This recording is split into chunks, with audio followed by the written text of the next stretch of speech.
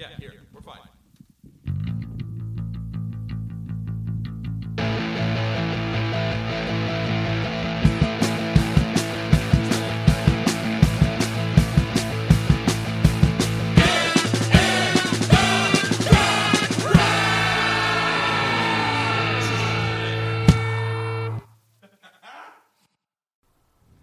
Hey, what's going on, everybody? Welcome to another edition of Get in the Garage. I am Mike, your host. With me, as always, is Luke.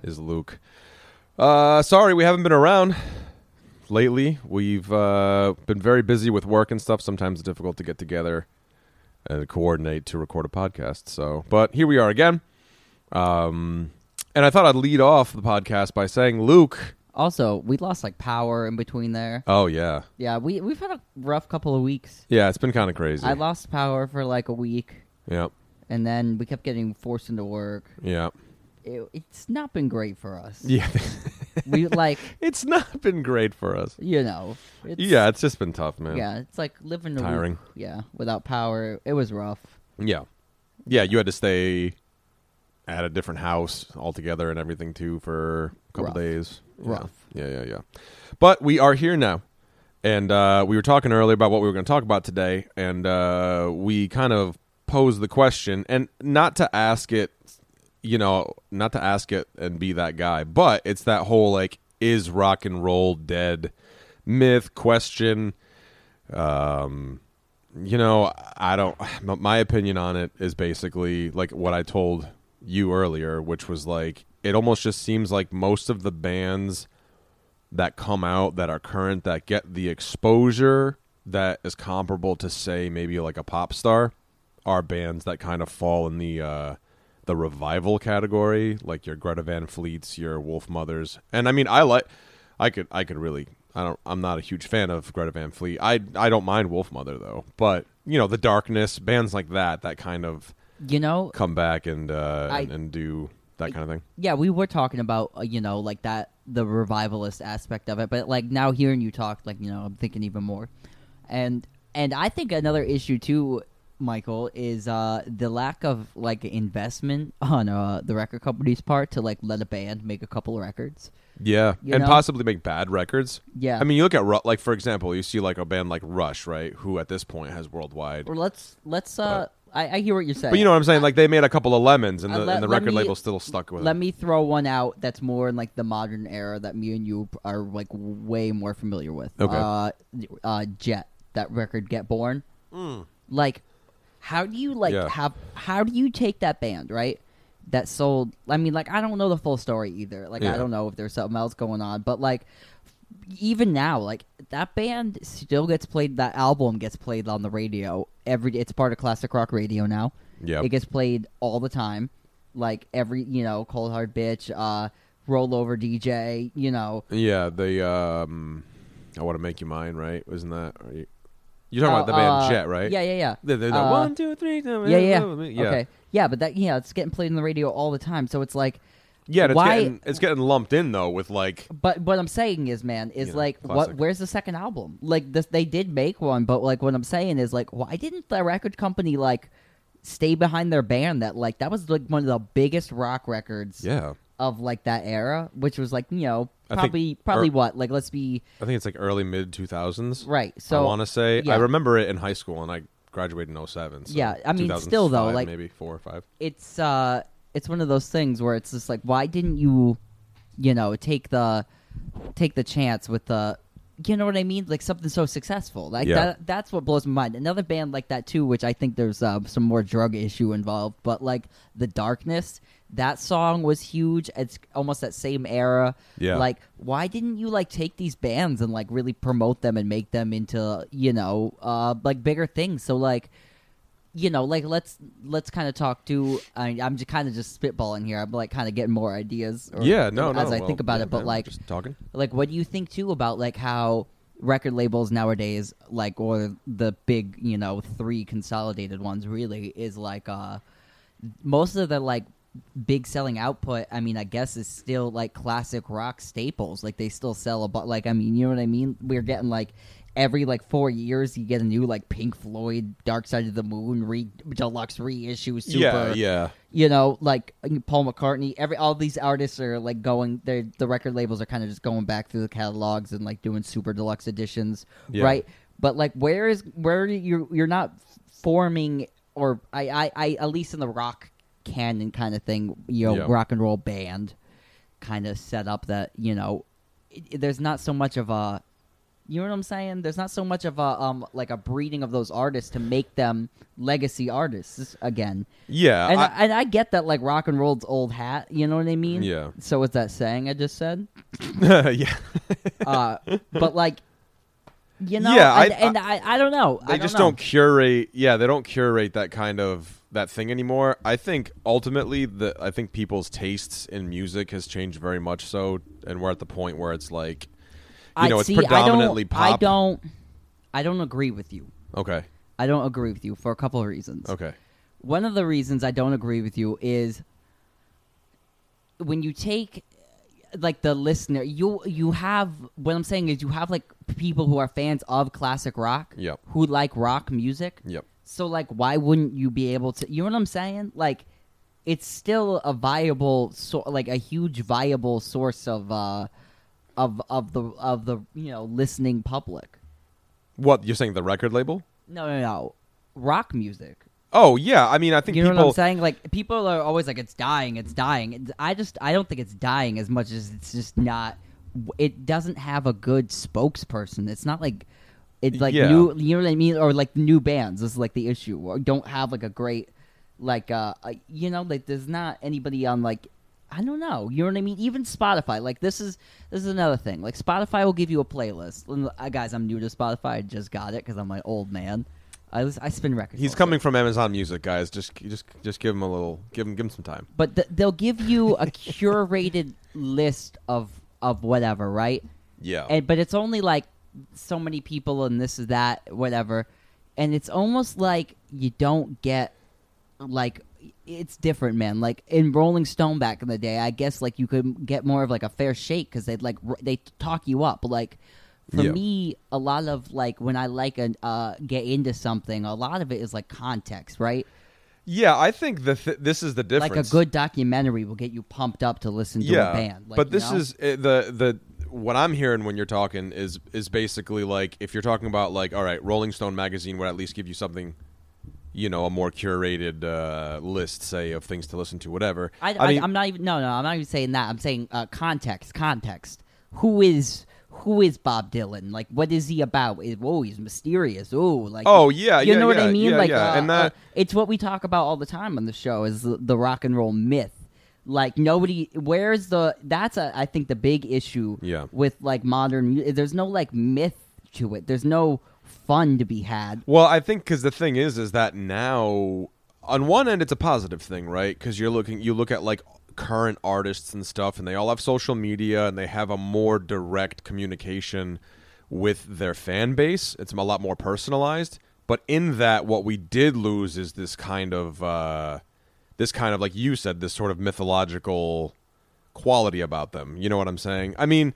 If I could, I don't know if this is kind of like a wonky comparison, but like you look at somebody like Dave Chappelle, who has absolutely no social media. He doesn't allow phones at his shows and all that stuff. And I mean, he's the shit. You know what I mean? Like he's the man. Like nobody's better than Dave Chappelle. He also ran away at the biggest point, right? Right. So but that's what I mean. Yeah. Like so he has sort of this mysterious sort of quality to him where he like walked away from a huge sum of money and he went back to Africa to kind of like reassess and like figure himself out and all that stuff.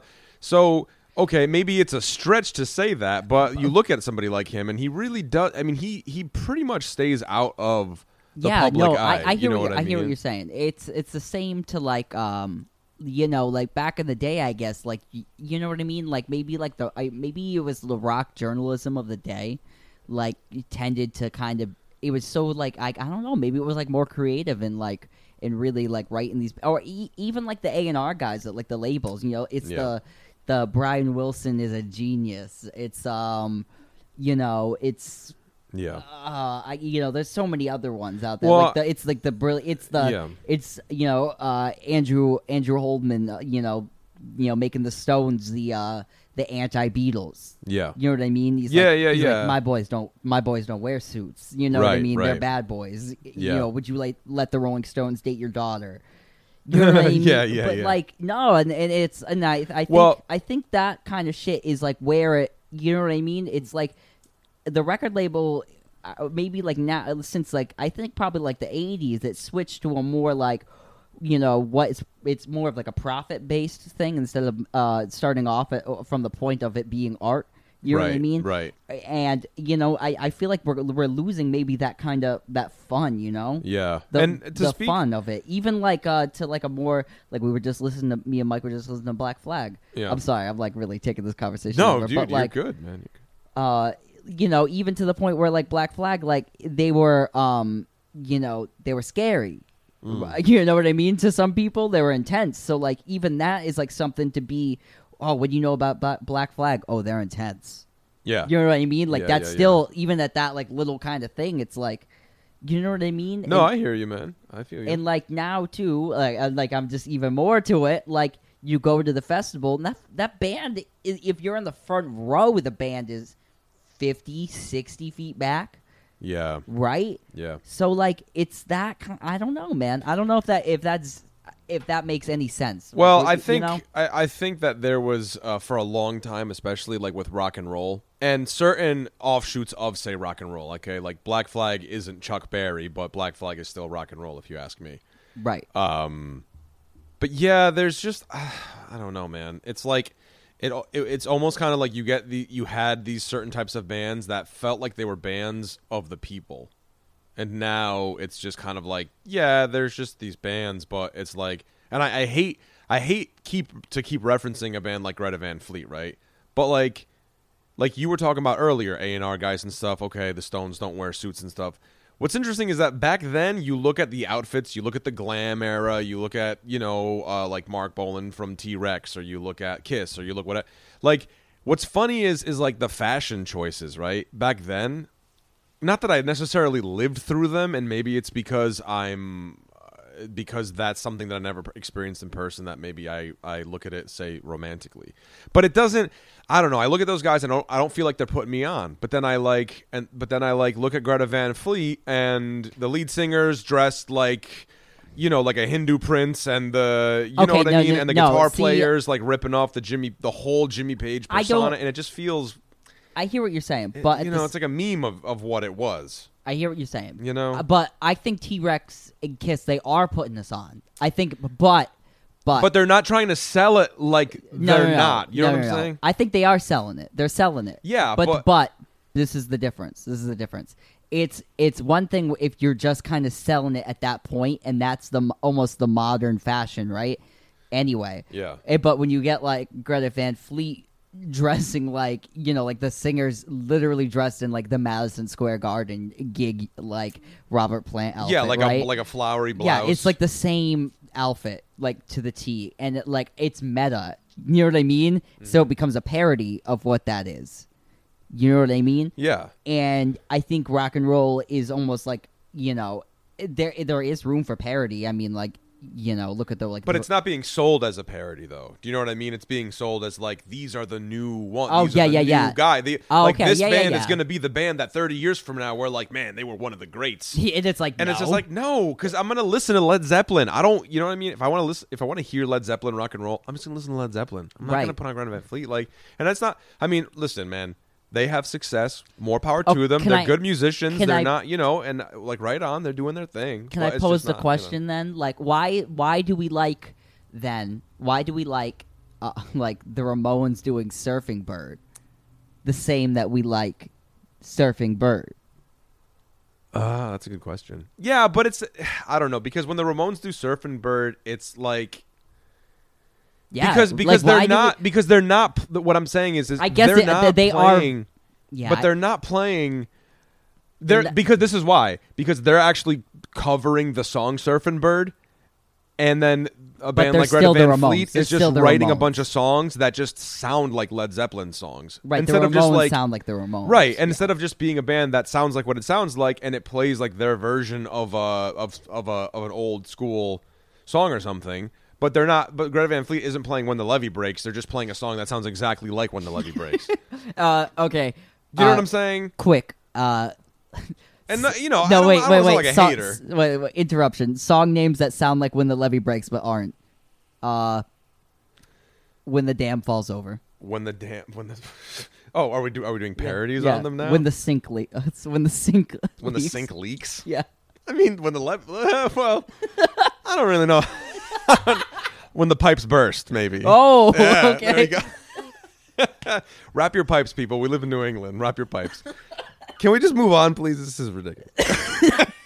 Oh, come on, man. No, we're having a good time. But you know what I'm trying to say, though, man? You know what I'm saying? It's like, dude, you know, I don't know. Maybe I'm coming across as a hater or whatever, but it's just like, you know, listen, man, I've been in bands that sound like other bands. Like, of course, inevitably, you're going to sound a little bit like, you know, like Luke and I were in a band that was Black Sabbath-ish, mountain-ish. Do you think, I'm sorry to interrupt you. No, go ahead. But, like you box to complete your thought, I know where you're going. You box yourself in so fast. Right, but what I'm saying is that I'm not going to grow a handlebar mustache and wear a cross and look exactly like Tony Iommi. Do you know what I mean? Right. Like, I'm going to do you know what I mean? You try to do your own thing. You try to put your own spin on it. I get it. Yeah, and it's just, I don't know. And to even further that, right? So, like, you kind of like end up boxing yourself out so fast, right? Like, if you're like a punk band or a hardcore band, it's so hard. Make 7 records as a hardcore band. I mean, they're either going to sound all the same. Yeah. You know what I mean? Or it's like, it's hard. It's like, how do you... And it boxes itself out. And that's why, I mean, again, like, that's why the first Black Flag record doesn't sound like the last Black Flag record. Yeah. But it still sounds like Black Flag. Right. And that's the trouble, is that now I feel like record labels know what sell, they know what doesn't sell, and they're not trying to take risks. They're just trying to make money. Here's what I'm saying. Do you think that the rock, if like, you know, and we're talking rock and roll, I mean, I don't think it really needs to be said, but guitar, bass, drums, you know, whatever, keyboards, augment what you need to. Yeah. We're talking, you know, what it is, the spirit of Chuck Berry, you know, Little Richard. It's like, do you think it needs another, like another revolution? Like, and what would that even look like? I guess it is like, if we're getting into, like, we're probably into the most technological shift of it at the moment, right?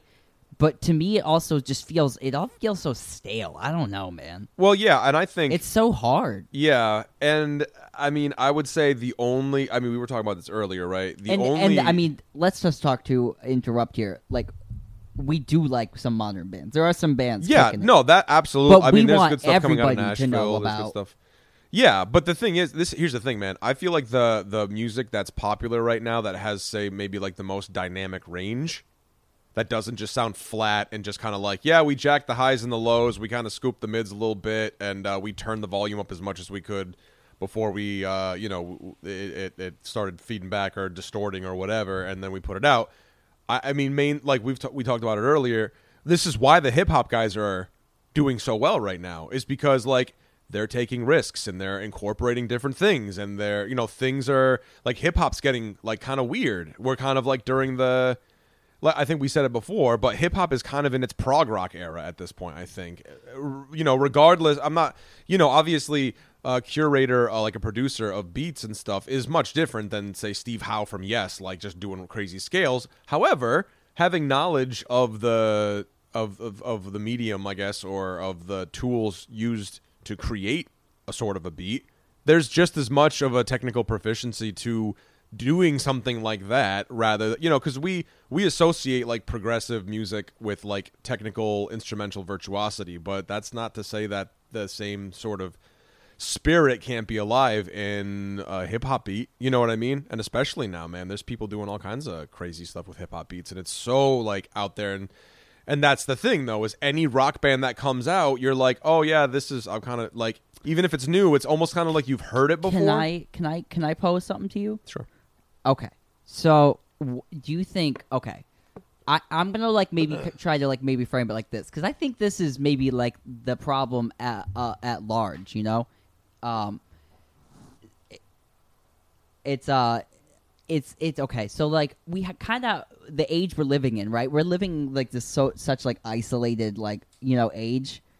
and you know, everyone's on their phone all the time. It's that kind of thing, right? And it's like, do you think maybe that rock and roll is maybe suffering because there's not like a teen dance party every Friday night where a band's playing? Or like, do you know what I'm saying? Like, yeah, because it's too like, it's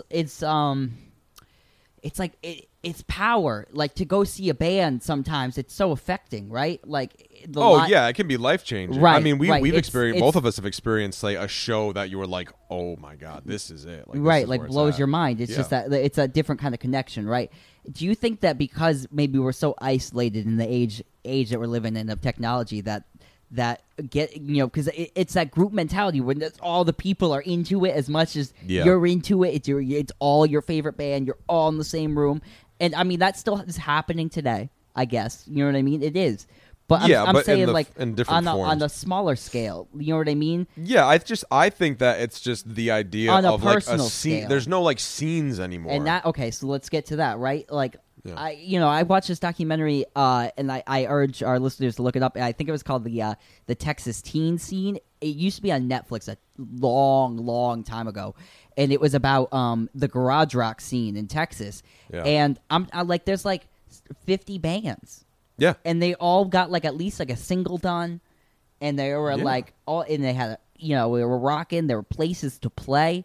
Yeah, I think that's another thing too. Is like kind of like the death of the music venue. Yeah, not that doesn't. I mean, there's music venues around here and stuff.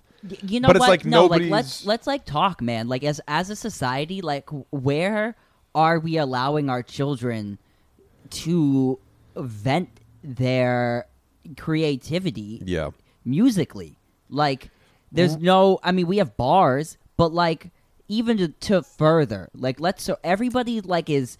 Where are the all ages shows? Yes, even to like, let's talk even further to kind of that point of like, we in America, like at least we're always like, save the music. Music's so important. Music does this, and it does all that stuff.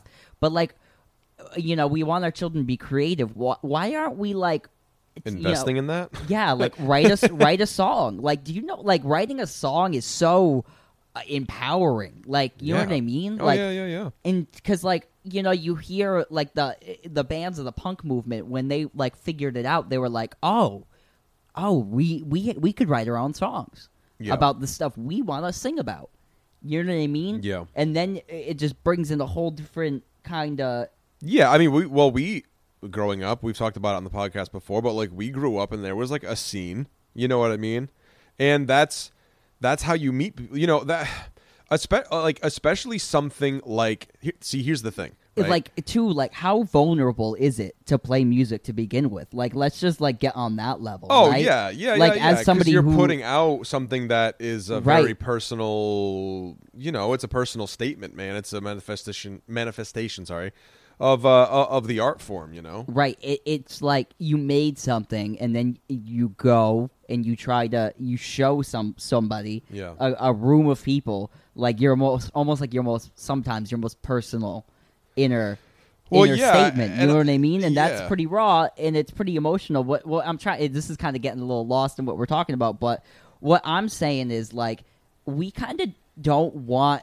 It seems like our society doesn't want kids or youth to like explore like that. You know what I mean? Because like how many times were you I mean, I can't tell you how many times we played a local show and the cops got called for no reason other than that it was loud. And then when the cops came, it kind of did bring an air of like not, it made it like, oh, what's going on? And a lot of times we were just being loud and just being kids. You know what I mean? Yeah. And trying to vent our creativity that way. And I feel like as a society, we kind of maybe have like swished that out. And then we were like, here, have a saxophone, play some Mozart. And then you can't relate to Mozart. No, not really. No. And that's, you know what I mean? But I feel you in that, like, I'll bring it one step further in the way that it's like, you look at the Ramones, we accept you, one of us. Like, here's the thing, man, is that like having a scene, having something like that, like it also allows people who might feel a little isolated, might feel a little different, might feel, you know, like they're just a different kind of a person, especially like when you're talking about like, you know, like younger ages, like when you're like a freshman to a senior in high school, you're still like trying to figure out who you are and all that stuff. And what I'm saying is that like a musical scene can bring people together in that sort of a way instead of just like a Spotify playlist. Yes. Do you know what I'm saying? Like, yes. It's just like, hey, you know, I noticed like you wear like, you know, you were wearing like a Black Flag t-shirt, man. Like, you should come to this show. And then that's how it, you know what I mean? Even, you know what I'm trying to say? Like, yeah, it's man. like, it allows for opportunities for people to meet like-minded people. Dude, through I remember, music. okay, so we had a band in high school, right? This new kid, Rory, like moved to town. And he was like, "Hey, you're in a band," and we're like, "Yeah." And we like the similar music. And then we're picking him up on their way to a show, and he's helping us load the gear in. Right. You know what I mean? Yeah. And it was just like nice to like make friends like that, and and it was only because of that. You know what I mean? Yeah. And that I and don't at know. the time, well, no, and I hear you, man, because really at the time, and I feel like and at the time too, like it was hard to do. It's hard to be in a band. Yeah. It's hard to be in a band that writes original music. It's easy to be in a cover band. Right. There's a formula. There's a market for it. It's easy to market out. It's hard to promote original art. Like, you know? Yeah, and that's the whole thing, going back to it, is like where, you know, the space that's created for most artists around here is pretty much just like you have to play anywhere, especially around here. Most of the places are bars and stuff. Some bars allow original music, but most bars have a preference, and like they want you to at least throw like one or two covers in there. And I understand they're a businessman; they're trying to keep the doors open. So if you have like a rockin' band that plays like covers like really well, playing in a rockin' band, but you know what I mean. It's just, I don't know. Yeah, it's just like nobody. I don't want to hear your Bob Seger cover. Like I want to hear you play like the music. I know that's not Bob Seger. Yeah. But that moves. I think what we were like long-windedly trying to say too was like there's no all ages places for kids. You know what I mean? There's no place where like a kid can play for another kid, or like, you know what I mean? Well, yeah, because I mean I remember those shows, and like there were shows literally, man, where you had a band of kids that were all in high school, like 16, 17 years old, but then you would also see another band of people who were like, say, that's directly what made me want to play music. Years old. Yes. But like, you know, when I would go, okay, so like we used to have Gazebo Fest. Yeah, my sister is Mike's age, and what I'm trying to say is my sister would bring me to shows when I was, you know, younger. So she'd be like 13 and I'd be like, or maybe she'd be like 14, 15 and I'd be like 12, 13, whatever. Yeah. I was right in, you know, the cusp of like, you know, whatever. I really idolized my sister, and she would go to these like heavy metal shows. We had a pretty strong hardcore heavy metal community going on where we lived at the time. And it was like I went, and the terms were, if you sit on this pile of chairs and do not move, you can come to the show. You will not talk to me. You need to sit here. You can't go outside. Yeah. But like, what happened was I saw, and there was moshing. You know, the good old days. Intense, you know what I mean? For like, I'd never seen that in person. But like, what I got from it was that my sister was dating somebody in one of the bands, and I knew him, and instantly, that was all it took, man. That was like, I want to do that now. Yeah. Like, that's what I wanted to do. Yeah. I was hooked. I was no other way around it. It was like, I'm at least going to do that a couple times in my life. Yeah. You know what I mean? Oh, so, I mean, same. It's like here, some man. people watch. Some people watch someone jump out of a plane. They're like, I gotta do that before I die. I saw that as a kid, and I was like, I gotta do that before I die. Yeah. Like, I gotta get up there and do that. It looks amazing. I gotta learn how to do it.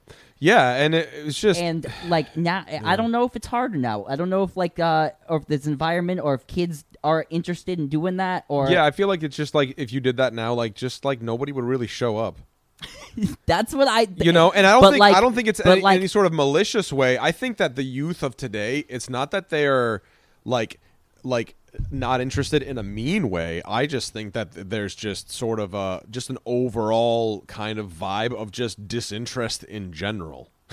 You know, like I mean, You know what I'm saying? It's just that kind of like, yeah, but yeah, like what would so like we have like the punk revolution in rock and roll, I guess, right? Was like, but there's been so many, right? It's like in 10 years, right? So like 1955 to 1965 is like such a giant leap in rock and roll. Oh, it's yeah. unbelievable. Yeah, right? yeah. And then from 65 to 75, like by 75, like Mahavishnu Orchestra is, you know what I mean? Like is a thing, and like you have all this in that, you know what I mean? Yeah. So like, and I guess it's still progressing, but like, what is it going to look? What's going to be the giant shockwave? Because I think like punk was a huge shockwave, right?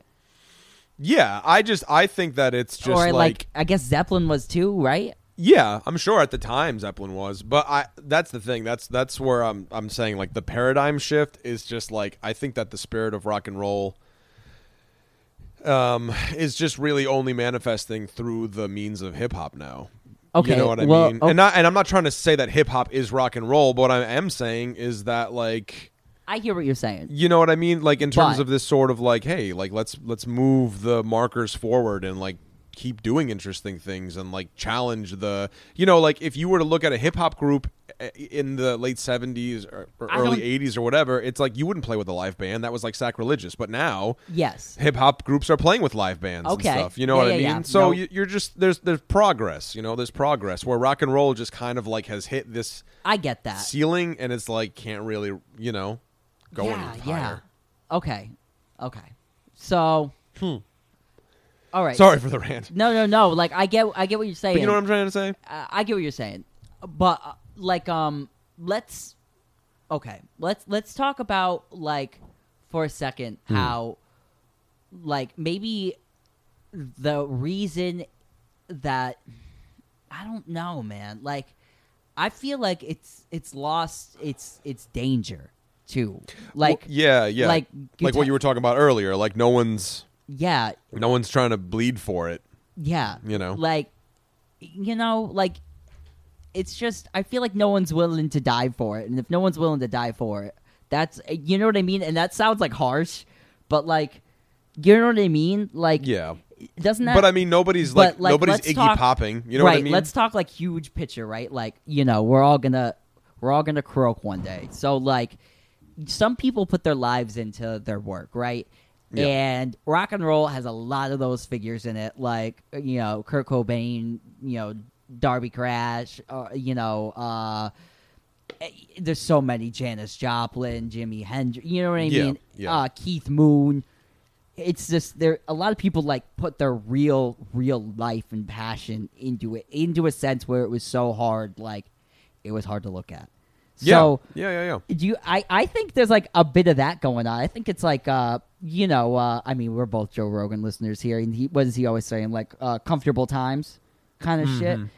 And it's like that's kind of maybe what it is a little bit. Like it's a little like, you know what I mean? Like it's almost in the way that like people are almost like self-censoring themselves. There's a lot of that going on now with like oh, you can't say that. Right. Or you know what I mean? Yeah. And it's almost like bearing your innermost like personal I feel this way is what makes rock and roll so good. And like maybe just those kind of people that would naturally be making rock and roll now don't do it because of there's that thing going on in our society, like out of fear of some sort of hey man, I mean, we live in cancel culture now, man. Like this is what it is. Like, okay. Let's almost look at it. I know this is gonna be an extreme example. It's not this. I don't feel like it's that bad yet in our where we're living. But it's almost like when Pete Seeger and like all those folk singers got blacklisted, right? Yeah. They were singing like pro-union songs, you know, anti-war, right? Yeah. Pro-communist party. You know what I mean? And I'm not saying, like, that's right or wrong here or there, whatever. I'm just saying you have your right. I believe you have your right in America to think and say whatever the hell you want. Right. I think that's what makes America, or makes, you know, whatever. And so, like, when you are afraid, you know what I mean? So, like, that music got suppressed for a while, right? And then we kind of got, like, boring, like, pre-rock and roll records. You know what I'm saying? Yeah. But then out of that came, I think, rock and roll. because it was so oppressed, the society, right? Yeah. Like, and I this is painted with broad brushes, but like, do you think that's happening now? Like, do you think we just can't see it because we're going through? I mean, people are talking about this all the time, but like, do you think we're living in like a self-oppressed, also like governmentally maybe oppressed society where like we're kind of being locked down? We're like not doing it ourselves, like. But I guess there is radical stuff going on. There is radical stuff going on. However, I think music isn't really the medium where it's being used in the way that it was being used, say, in like the late 60s, early 70s. You know what I mean? In other words, who this is what I'm saying, man. Like you're looking where are the great sort of songs of protest that we need right now? There's a lot of protesting happening, but nobody is singing like great songs of protest. In rap. Rap, yeah. Yeah. Yeah. Yeah, I mean that's the only right. I mean these like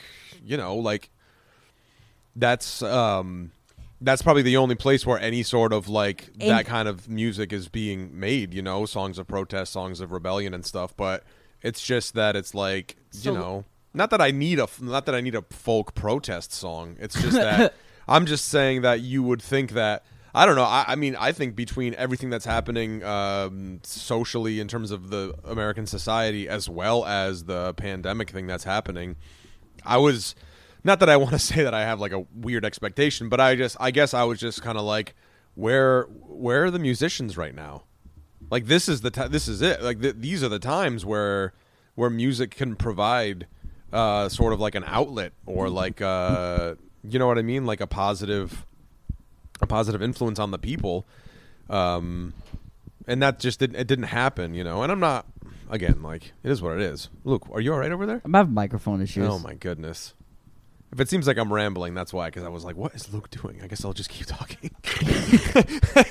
Yeah. But you know what I'm trying to say? It's just like, I don't know, man. I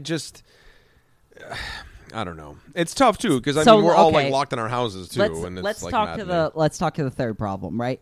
Or not the third problem. I don't know how many problems we've got. Well, this is exactly third one. This is the other thing I see, right? Is, okay, so we have the Spotify playlist, right? Someone is curating for us. But like nobody, I kind of touched on, we did talk about this a little bit, but like nobody's writing. Like I don't feel like anybody's more passionately writing about it. Nobody's being like, or it seems like everything's so like monocultured, right? Like we're all kind of consuming the same kind of like culture, even though it all feels so different, right? You can get in your little lanes of it, but like we all kind of.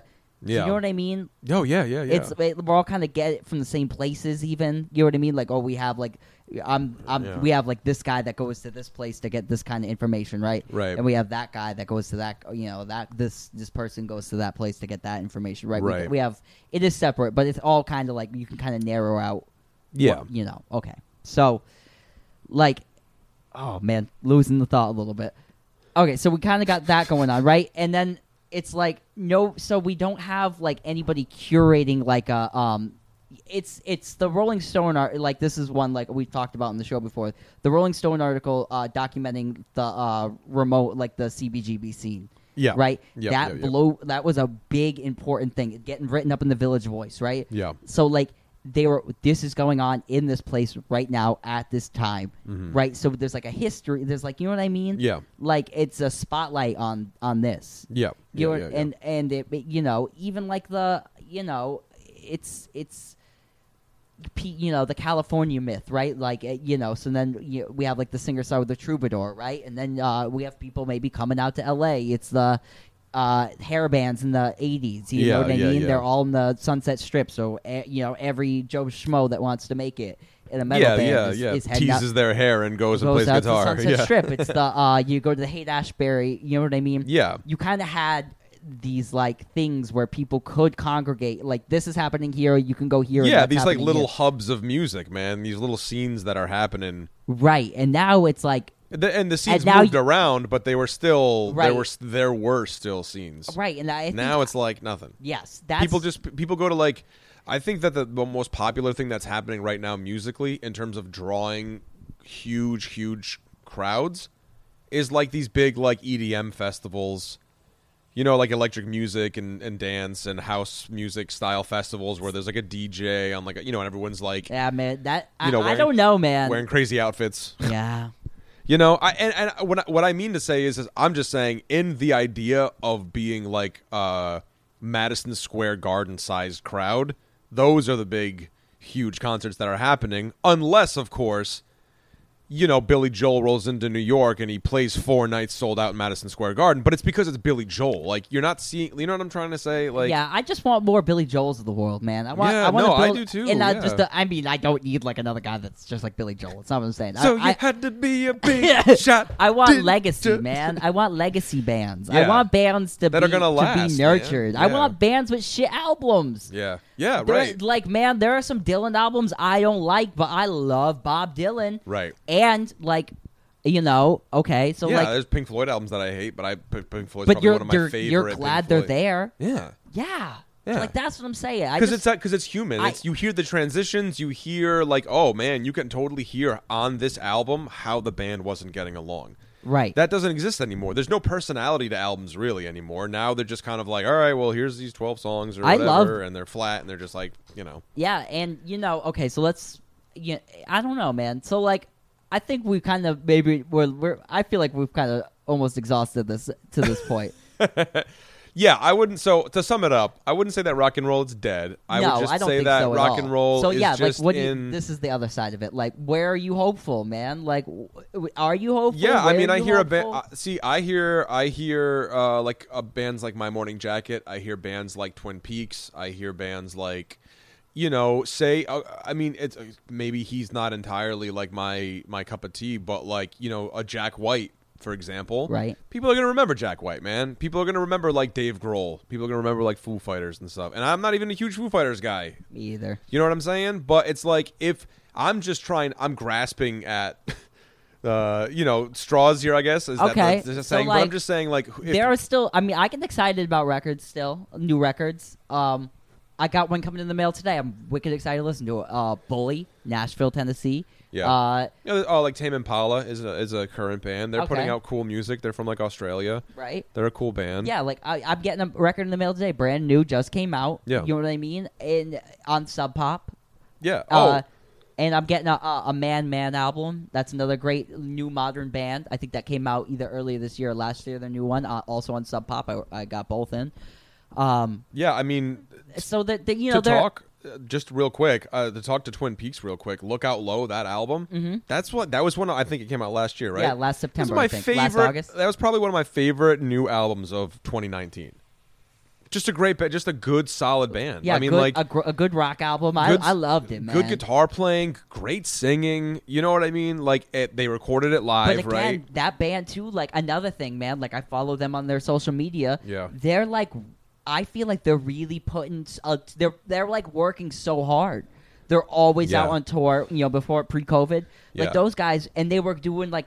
I could even like see them doing like the secondary markets, like they were coming out to like Connecticut, like. But it's like, are they featured in Rolling Stone? I mean, yeah, I guess so. They get like a little write up now. Did they get? Have they gotten one? Yeah, they got a write up when the album came out, but like, but the difference is it is from a marketing standpoint, though. You're not seeing bands like Twin Peaks being pushed. Do you know what I'm trying to say? Yeah, like they're not on that level. What me and Mike are saying is like, I mean, why was Greta Van Fleet on SNL and Twin Peaks weren't? Yeah, because I mean? Twin Peaks is the better band. Like, let's be absolutely real here. Like, or they're like, the better why band. don't we have a program on TV like Headbangers Ball anymore? Like, even that metal show, I loved. I know, I did too. I don't know why they stopped. I loved it, and all the bands were of a certain era and age, kind of, right? Yeah. There was like, it was mostly oriented for classic rock, classic metal, dad rock, that kind of thing. Yeah. But if you were into that, and I am into that, I loved that show. It was nerdy. It was on a personal level. And Eddie Trunk, Eddie Trunk has his own radio show. He does that. Yeah. But I'm saying, like, but he knows his shit, though. You know what I'm trying to say? Like, you hear him talk, and you're like, oh, this guy knows the entire discography of a band like UFO. Yeah, you know what I mean? Fan. Like, he knows every Kiss song. Like, he's a fan, and he talks about it, and he's knowledgeable. But, no, I hear you, man. There's nothing that's really, like, bringing music to the people the only thing that's bringing music to the people are like the musicians themselves working super the musicians hard. themselves, or for the people who don't go out and seek out music, we just depend on algorithms. I mean, that's what it is. I like to use my Instagram even to like promote what I can for like artists and stuff. You know, like if I'm a fan, I want to post a picture of the new album because I want other people to see it. Yeah, I guess like, that's hey, like something this, like a fanzine now. You know what I mean? Yeah. But like. And I try to write as nuanced as I can. Yeah. But on the other end of that too, it's like I just like really I don't know, man. I don't know. Yeah, I don't. It was again. You know what it is for me, man. It was like a couple years ago. I went and saw Diarrhea Planet at the Space.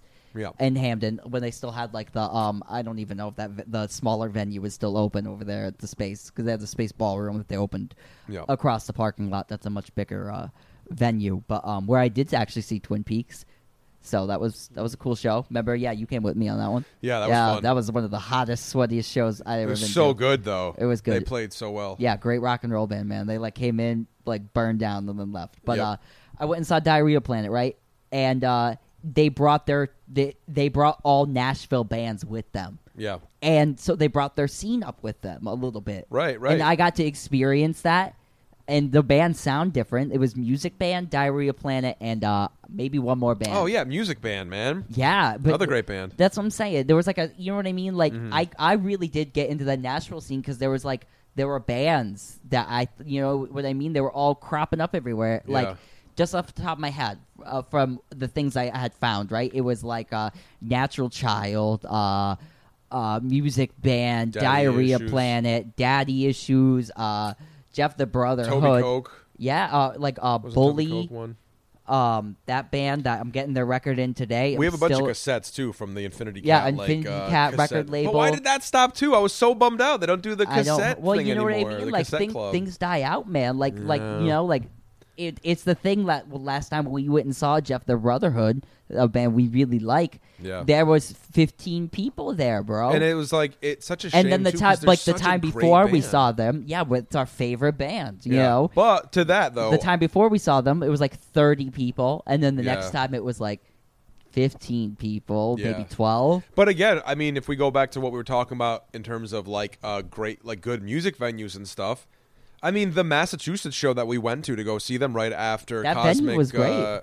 The venue was great, but it's just like it's in the middle. It's in the middle of this tiny little like old mill town in the middle, kind of in the middle of nowhere. You know what I mean? It was. And it's like, and you're like, what is happening? Like, why is it? This place should be bumping. This is a badass band. Well, let's talk about it You know? too, man. Like we have like a venue that's been hosting like bigger shows like in town. We live in a really small town, and there's been a venue that's been like hosting that Stoner Rock Festival every year. Me and Mike never go, even though we do like that music. Yeah, we and just always, never go. We always say, "Oh, but, we got to go to that one." But of these it's years. never advertised, and we live in town. Right. There's not like a giant poster on all the. You know what I mean? It's not like yeah. Stoner There's Rock like Festival. there's like there's like a small paper outside the door that Yeah. if you didn't walk by it, you'd never see it. Right. And me and Mike drive through town all the time. Mm-hmm. So that's what I'm saying. You know what I mean? Yeah. And like then like I see someone, I was like, oh, that happened. That was this weekend. Oh, I didn't know. I would have went down there. Right. It's right. And like that's Yeah, I it's don't know, sad, man. So I think me and Mike are really just talking about our frustrations with like. You know, well, just the lack of a scene, the lack of cohesion. It's the I want more rock and roll myth, man. So do I, and I think that I want Wolfman Jack howling on the radio. I think the area that rock and roll has really gone to in terms of like culturally speaking at this point, if it's not the Greta Van Fleets that are just on, I would say MTV, but you know what I'm trying to say. On YouTube or whatever, but like the YouTubes. But I think it's more so like now any sort of guitar driven bands or anything have just kind of hopped on like festival circuits and they just play like to the hippies. You know what I mean? Like that's what you know what I mean? That's kind of what it is now. It's like down with the hippies, man. And it's like right on, but peace and love. Yeah, peace and love, but also drugs, and that's kind of a problem sometimes when it comes to, you say you want to throw a show and people show up and they have, they have money to buy, whatever stimulant it is that they want, but, they begrudgingly pay a $5 door fee. And you're like, well, if the people aren't willing to support the bands isn't that too, the problem? it's like, that's the problem. The $5 door fee. How it's much like is it to get? It's $10? Yeah, I'm good. Yeah, if not because $10, it was $300 to rent the hall. And then, well, yeah, but the thing is that they show up with, say, I'm obviously guessing here, but like, say they show up with $50. Well, that $50 is their money for that, for their drinks. And if they bump into a buddy, they like buy a dime bag or something, or who knows, whatever it is. You know what I mean? But the money is more prioritized towards the stimulants and the experience rather than like the community and the music and stuff, because there's been plenty of shows that I've gone. This is why the Grateful Dead were so successful. They gave the drugs out for free. There you go. There you go. And come to the show. Yeah, I mean, you know what I mean here. Yeah, like drink a little bit of this punch and you'll be good for the next 13 hours. You know, right, but but you know what I'm saying, man. It's just that a lot of things have been lost, I think, along the way, and let's try to get them back on track. So let me talk about an album that I feel like is at points reminiscent to that what me and Mike are maybe talking about. I listened I finally caved. I bought Rough and Rowdy Ways, the new Bob Dylan record. And I have to say, I loved it so much, man. Yeah. I was taken. I was very, very taken with it. I avoided it for a minute because, it was almost like I really like Bob Dylan, guys, and I just like, I don't want to be disappointed. I don't want to listen to a grumbly Bob that sucks. So, well, and you look at the album cover, and not for nothing, but I mean, we talked about that when it first came out. The album cover just looks really corny. So if I'm giving it, out of 5 stars, I'm giving it 5 stars. I love this record that much. I think it's really good. Okay. And I can talk a couple of points that I kind of thought about it, but I want to kind of talk about the songs first, right? So back early in pandemic, he released He released it's been a while now, huh? The 17-minute song "Murder Most Foul," and it was I didn't listen to it because that was a 17-minute Bob Dylan song. For me, people, I'm a vinyl guy. I want to sit down, and if I sit down, I want to sit down. I don't want to be interrupted. Yeah. And I'm glad I waited. I'm glad I waited until I was ready to listen to it. I bought the whole thing, listened to it in one, fluid go through. Yep. And on the last track, it starts. There's been a lot written about it. About what it's about. It's kind of about the Kennedy assassination, and then kind of bursts forth from there in a almost like a spew of consciousness kind of thing. But he's calling out for Wolfman Jack and to play rock and roll songs and songs that you don't think Bob Dylan's even really that hip about, and it's it's reminiscent of that where did that go? Where's that spirit? Why isn't rock and roll like Wolfman Jack anymore, man? Where's my rock and roll, man? That kind of thing. And this whole album, even though it isn't it's not intense like a lot of rock and roll can be. It has the spirit throughout it so much that I really, really appreciated. And I thought his voice, for the grumbly Bob that we have, I thought his voice was on point for the songs. Yeah, I mean, I went to the record store yesterday. I was talking to Dan, Mystic Disc. Shout out to Dan. Yep. And I was like, hey, man, I said, how about that new Dylan album, He's like, oh, it's amazing. And he even said it. He's like, people were wondering why he was coming out and doing, these Sinatra covers and all that stuff. He said, but he was reteaching himself how to sing, And I think that it shows on this album. I think that, Bob Dylan's voice has kind of been a thing of, kind of makes people kind of cringe a little bit, you know? Throughout the whole time. Yeah, I'm not saying, I don't, but what I'm saying is I think that this album is a redeeming album in relation to that, because I think it's oh, okay, well, here's Bob Dylan finally figuring out how to sing with the voice that he now has, instead of just being I felt like it has this is gonna be some shit, but it almost has like Old Testament vibes, right? Yeah. Like it has weight, right? Holds like the words that he says holds weight, and it feels so so like intentional. Like every phrase is you know. Yeah, I liked it. I mean, I didn't get to listen to it in depth as much as I wanted to, but I'll say, like, you know, tunes like what's that, Goodbye Jimmy Reed. I mean, that song's a barn burner, man. Right. That song's awesome. Like, I love there's that. a lot of really good stuff on there. But it is 100% a like sit down and listen to it record. Like, it's not really a drive album. That one too. Really... I don't recommend this album for the car at all.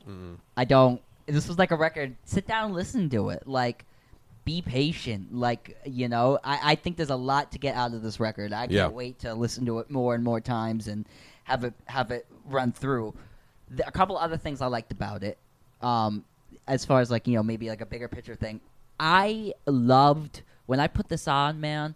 I was like, hell yeah, man. Like, you know, like you got Neil out there doing it, but like it was refreshing to hear an old ass dude give me his point of view. Like, you know, like we're almost like not like old people get useless in American society. Like I'm just gonna say it cold. Like we treat old people like shit in America. Yeah. Like definitely, and which is very different, really, if you look at like almost every other culture. Yeah, all the other culture. Yeah.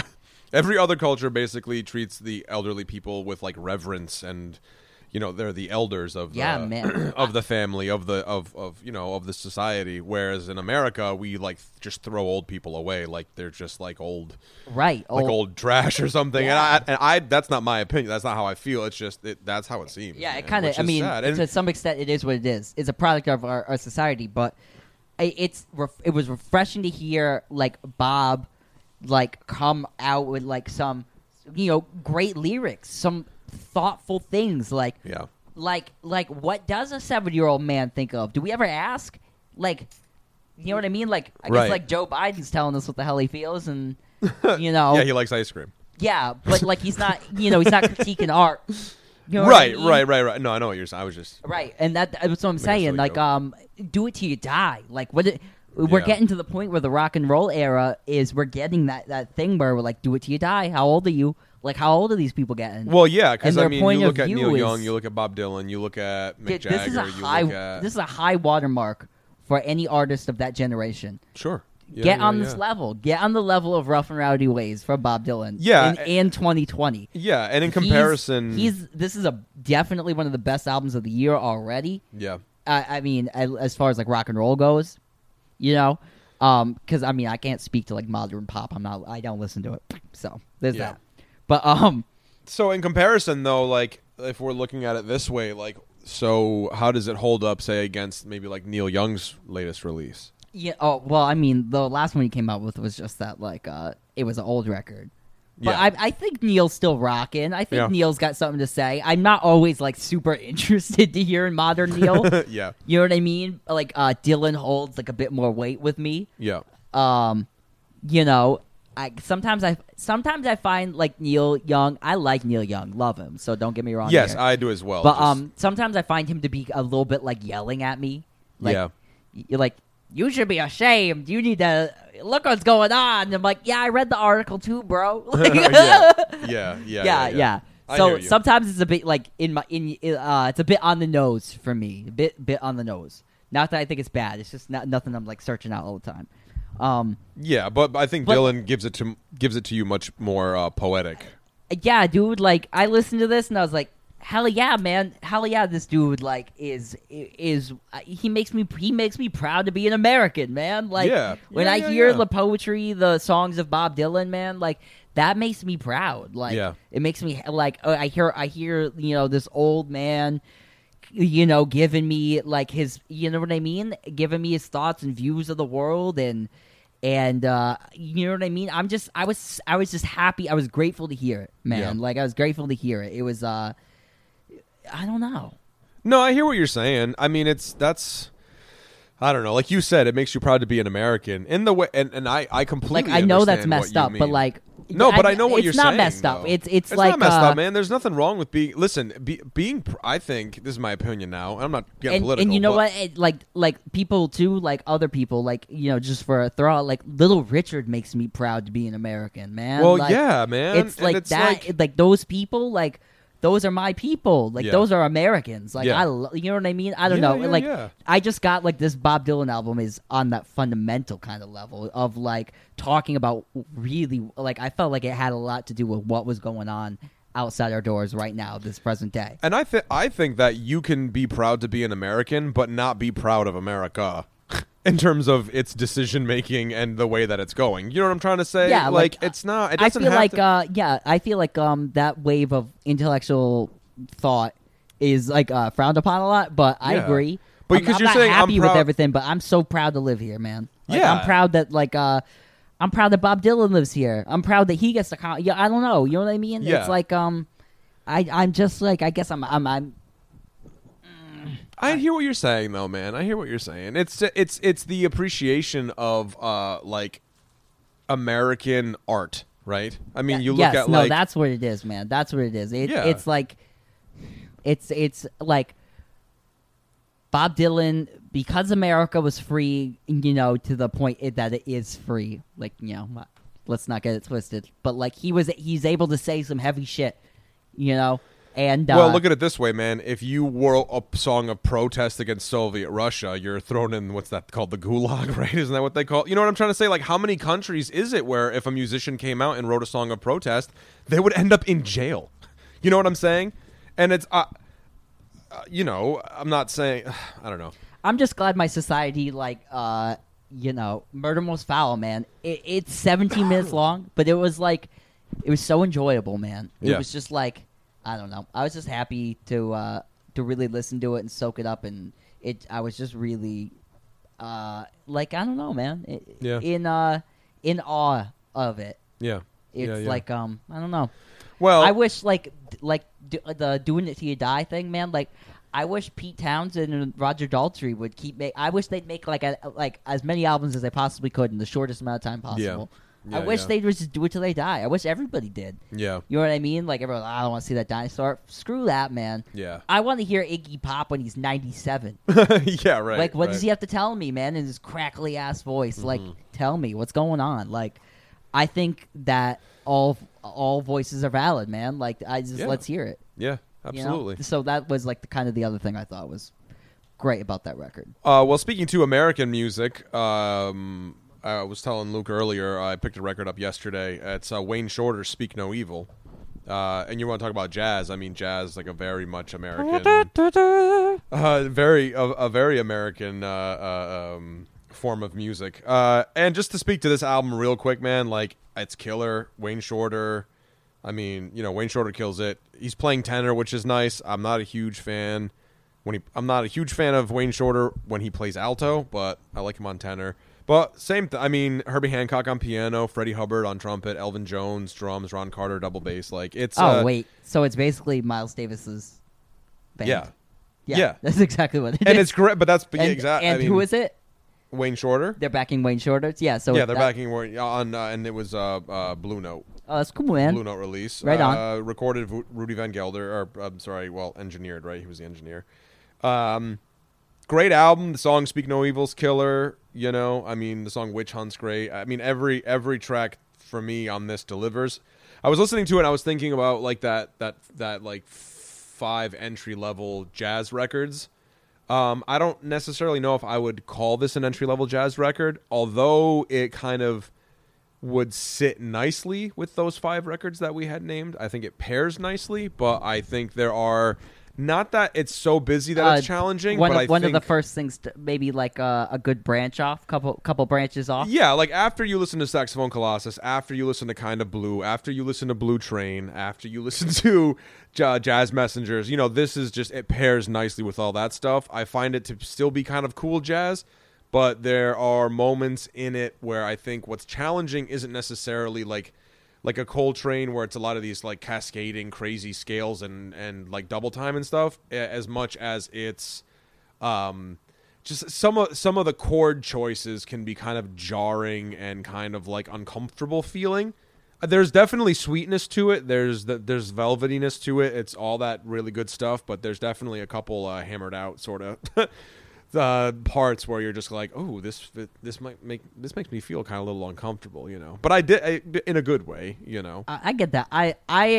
I don't know, man. Like, I feel like the older I get, the more I'm getting down with like just like some stuff like uncomfortable. I don't know. Yeah. Oh yeah, yeah. I think anything musically challenging, even if I don't like it, it's still interesting. You know? Isn't it cool? Isn't it like I like the feeling when it's challenging? You know, it's like something that like used to challenge you, but now when you listen to it, it's like, hell, whatever. Yeah. It's a good feeling. Yeah, I kind of like that. Yeah.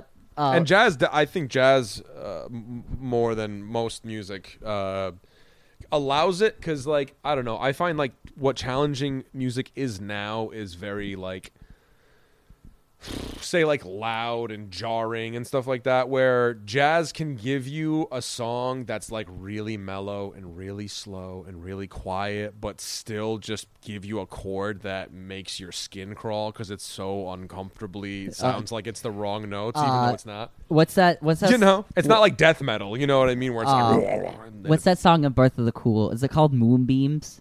Oh, where you know what I'm talking about? Where it goes like, ba-na-na-na. Yeah, it might be that song. And it just the chords keep getting more like sad and sour. Yeah. But then it like brings you back up. I think the song's called Moonbeams. Yeah. And the song comes up back in on like the sweetest note. It's like, oh man. Oh, you know what's interesting? Like cuts too? you with a knife and then like heals you right back up. Yeah. But yesterday when I was talking jazz with the owner Dan, and you know, we were just talking about, you know, he's just talking about like records that he's picked up, different collections and stuff, and like what sells well and what doesn't sell well. You know, we're just talking shop, whatever. But he was flipping through records and he's like this. He said, look, it's a Miles Davis greatest hits. Who wants a Miles Davis greatest hits? Jazz heads don't listen to greatest hits albums. Why? Because you're not going to put a song from Kind of Blue on the same album as a song from Bitches Brew. He's like, you're just not going to do it. It just doesn't work. Like, why would you do that? You're not doing it. If you want to hear Kind of Blue Miles Davis, you're going to listen to Kind of Blue. If you want to hear Bitches Brew Miles Davis, you're going to listen to Bitches Brew. You know what I mean? Yeah, that's why I mean, guys, I'm just not there yet in my life. You know, I'm sure I'm going to get there one day, but that's why I don't own Bitches Brew, and I do own Kind of Blue. Like, yeah, you know and what I mean? Because it's just like something personally I know I wouldn't listen to that much. Yeah, and I have a live Miles album that I'm pretty sure it's the Bitches Brew era. Yeah, right. It's called Live Evil, right? Something yeah, I like think that. so. Yeah, it's yeah, got yeah, like yeah. these really, really weird sort of like looking alien. It's either right before that came out or right yeah. after. And like right on. But again, kind of going to speaking about what we were speaking about earlier, is that like bands and artists and everything now are just so like categorized, compartmentalized and stuff, that like if you look at a catalog like Miles Davis's, okay, yeah, he's still playing trumpet, but you listen to Bitches Brew and it's like, it's so different than like, you know, what is it, like Steeman with the Miles Davis quintet. You know what I mean? It's like it's nothing alike, even though it's still Miles different. Davis. It's different. Right. So that, you know, I don't know. It was just an interesting point that Dan said that, because I guess I had just never really thought about that before, where I was like, yeah, you know what? He's right. Like I was trying to think in my head, like what jazz artist would that work with, like best ofs, aside from say maybe like a Dave Brubeck or like, you know what I mean? I don't know. I'm just okay. So like when you were saying that, one came into my head instantly that does work. Mose Allison Sings from Prestige. Oh, right, yeah. Because on the Mose Allison record, like the Prestige releases, Mose Allison would, you know, maybe like 2 songs had like vocals on it. And the rest of the album's instrumental, right? Yeah. So like, you know, Prestige like put together a comp of like all his songs singing. But like for that, you know, kind of thought too, his sound didn't really change all that much from there. It only really changed in the late 60s when he got electric pianos. Yeah. You know what I mean? So like I guess that would work on top of there, you know, on top of that thought anyway. Yeah. But like I hear you but like pop records that works, I guess, like the Beatles. Like, right. I could hear like Please Please Me and like I Am the Walrus on the same record. Right. That's what that's why I kind of like started. It's just an interesting thought, right? Yeah, that's what I mean. That's I didn't necessarily mean for us to like, you know, go off the rails like talking about this as a topic necessarily. This whole episode's been pretty off the rails. Yeah, that's okay. and that's okay. We're just getting back into it. But I don't know. It was just it was a thing that, because you think about greatest hits albums, and I'm definitely, maybe this sounds pretentious or whatever, but like I rarely go for a greatest hits album. Some people, that's what they do. Some people, at least a lot of people I've met that are like, oh yeah, I have Joe Cocker's greatest hits, and then I'm like, all right, but do you have like? Do you think greatest hits were? Okay, so definitely in the vinyl era, to some extent, greatest hits were very, very popular. Sure. But do you think like greatest hits were mainly like a trick to get people to buy the new format that was the CD, right? So you don't have to buy them all over again. Joe Cocker's greatest hits, right? CD. Yeah, like the platinum gold. Yeah, CDs that were always for like $9. Yeah, at like Walmart. Exactly. That's exactly what I'm talking about. Okay, so those are some of the shittiest greatest hits packages I ever bought, and I bought a lot. Let me just say, can I just say to those greatest hits credit though? Every once in a while, you would buy one of those just to be like, screw it, whatever. But you'd find a couple of gems. There'd be like a cool live cut that was like the 22nd song, because it was always like, you know what I'm saying? It was always like 22 to 24 songs of the greatest hits of, Alabama's greatest hits or whatever the hell it was. The Eagles. Platinum gold. Did you buy hits. Alabama's greatest hits? No, I didn't. You just said that because Mike was giving up. We were giving some of my grandmother's stuff the other day, and Mike got a box, and there was an Alabama cassette in it. There was an Alabama cassette in it, a Yanni cassette. Yeah, Yanni. A little mouse, and like a stuff like not a real mouse. Yeah, no, not like a real mouse, like a little, like a children's toy style mouse, but it was tiny. It was like the size of maybe like a peanut, and a Jesus that very clearly was not attached to the crucifix. And it was just the Jesus body, like this little plastic Jesus body. It must have been, like 4 inches tall or something. It was weird. It was a weird one. But yeah, Yanni was the great one in there. I think greatest hits were definitely a way to repackage stuff, though, just to get people to buy it again. I think it's straight up like a marketing thing. Also, and most of the time, the artists didn't know that those greatest hits were released. Yeah, nobody likes their greatest hits package. No. Ones that work really well. Let me tell you the ones that work, I feel. Yeah. Tom Petty's greatest hits. It's one of the best ones. That's because almost every song Tom Petty wrote was a hit, though. You know what I mean? No. I disagree. Think of all the album tracks that you don't even know from Tom Petty. That's true. And there's some gems in there. He wrote tons some bangers, of gems. though. He wrote some bangers. Yeah, he did. Like Damn the Torpedoes is a perfect album. Like everything's great on that. But there's like some duds on a lot of stuff. But his greatest hits record is so good. It's like one of those ones that plays so well for me. I'd say the Yes Classics.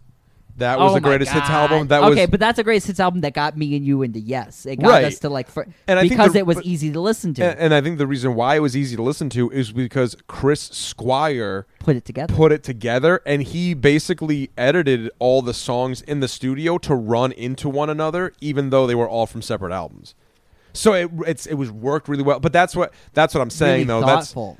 Exactly. It's very thoughtful. It's in that way. It's the difference between like a record label going, well, we own the rights to all these songs anyway. These are the greatest hits over the last 10 years. Let's just put you look at like Steve Miller Band's greatest hits, and it's just like that's a killer package. But that's a good. I like that greatest hits album. Me I think too. That was fun. I see some of them really work. But that's what I mean. Another one I love. I don't even think this got really re-released in the CD format because we have like so much better comps now. But Elton John's greatest hits, the vinyl one where he's got the golfer. Oh yeah. He's got that. What do they call those? A brooch. He's got the golfer brooch on. Yeah. That album plays great for me. Right. Because most of the time when I listen to Elton John, I want hits. There are albums I'll sit through like Goodbye Yellow Brick Road. Like, yep. Yellow Brick Road's great. Madman Across the Water. I'll listen. When I'm in the mood, Tumbleweed Connection. Right. Even like Honky Chateau. I'll listen to. Even Caribou. I'll do Caribou. I won't do Caribou. No. Get out of here with Caribou. Caribou. Also, what's the other one? Mr. The Fantastic. Oh yeah, Mr. Yeah, I don't like that. What I'm saying is that's where I really yeah. No, I hear you. But there are moods when I will listen to a full Elton John record, but most of the time I just want to listen to the greatest hits. And that's the package I'll listen to. To be fair, I feel like that about like the Eagles. I feel like that about the Eagles' greatest hits. Three albums in. Yeah. Was it 3 albums in? They released the greatest hits. It's like the best-selling album of all time. Because to be honest let's with talk you, about that one. That was a great marketing decision because who the hell wants to sit like through 3 Eagles records?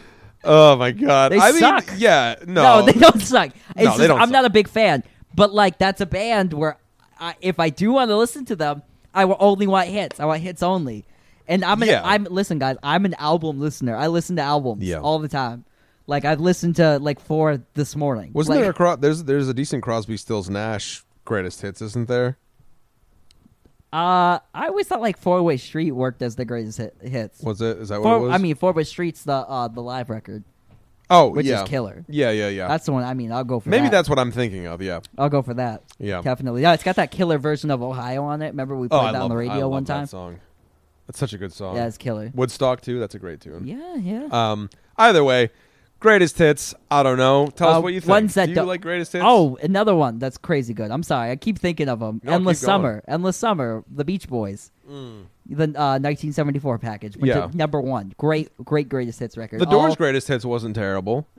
Which one? 13? Not 13. No, the one that's like the red and white cover, where I think it's just Jim Is that Morrison. like CD format? I think it was like a CD release. Oh one. no, that got released on vinyl. I know which one you're Did talking it? Yeah. about. I don't think I might have. 13's. I see that one doesn't work for me though. If I listen to that's a band for me. If I listen to the Doors most of the time, I want an album because I want the era. Because I want right. If I want LA Woman. If I want first album, I want first album. If I want LA Woman, I want to also hear like I've been down so goddamn long. Yeah, because you have like Morrison Hotel, Yeah, LA man, Woman if I want- era, and then you have. If I'm the first listening album, to Bearded Morrison, I want Bearded Morrison. If I want young poetic Jim Morrison, I'll listen to young poetic Jim Morrison. Right. You know, sometimes I want to listen to just railed out, drunk, snorted a bunch of coke. Yeah. Like you know what I mean. And other Yeah. times I just want some poetry and alcohol. Yeah.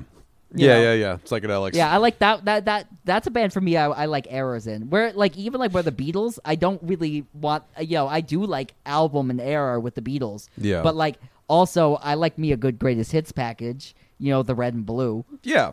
Red and blue is, but then that's thoughtful again. A thoughtful where it was like early Beatles, later Beatles. You know what I mean? Like great first era, great of the second era. Yeah, I think what maybe you could say like I think what killed the greatest hits era was the CD. Yeah. Because it's just like so. There's just I don't know. There's just so much crap. Yeah. Just so much crap comps put together just for the sake of like trying to sell. Yeah. You know what I mean? Like I think I don't know. The greatest hits packages have always been that. Just some of them hit well than other ones. Oh my God. We turned this episode into half is Rock and Roll Dead, half greatest hits, half of Bob Dylan. Well, yeah. Well, we're just spitballing, man. We're just talking about music. This is what we've been off for a while, so we have some catching up to do. Yeah, man. We definitely have. What album is that? What do you have there? Oh man, so okay. This is how you probably know this band. Austin Powers when they're in Las Vegas, right? Yeah. You know the song is playing when they're going over the Sunset Strip for the first time? It's like,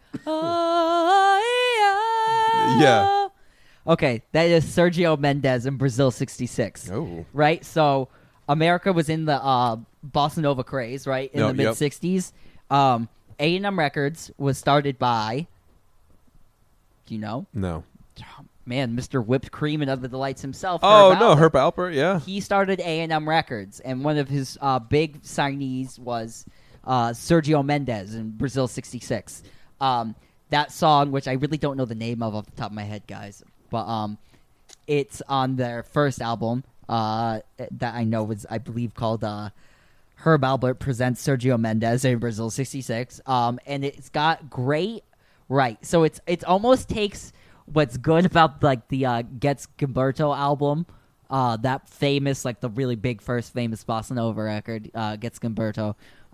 You have Astrid Gilberto doing the like kind of that dry, English lyric over the Bossa Nova, or you'll get the Spanish lyric, right? So this does the same thing almost, but it's more of like Herb Alpert's corniness to it, right? So there's like a sheen of like bubblegum all over it because they do pop covers. That's where like I was gonna say I was looking at the track listing. This one has like Fool on the Hill. Yep. They're really famous for their Scarborough Fair. Right. They're really famous for the cover of The Look of Love. Okay. The Look of love. Okay.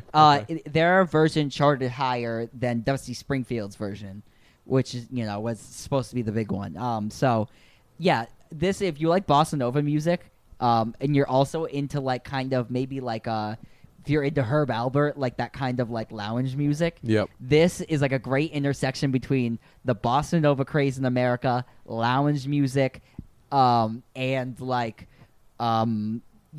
just swinging for the pop charts, pop covers. So yeah, I would recommend like at least maybe like the first 3 Sergio Mendes albums if you're into bossa nova, and if you're into like my boy Roy listens to like Herb Alpert. Yeah. Tijuana Brass, like they're setting up gear for their gig or whatever. Like Peerless Poppers will be like rocking some Herb Alpert a lot. Which I or dig. like Gates Gilberto. Yeah. So Sergio Mendes in Brazil '66. Because I'd always loved that song in Austin Powers, but I never thought to like look it up to what it was. I was always just like, oh, maybe I always thought it was like score music. Right. And then one day I was on Amazon Music and it got recommended to me. And I clicked no way. it and I heard it like, oh, and I was like, oh, that's that band. And I was in Mystic Disc a couple weeks ago. Yeah. Dan had some like junky records near the door, and these were in the front. And I flipped them, and I was like, oh. I was like, what?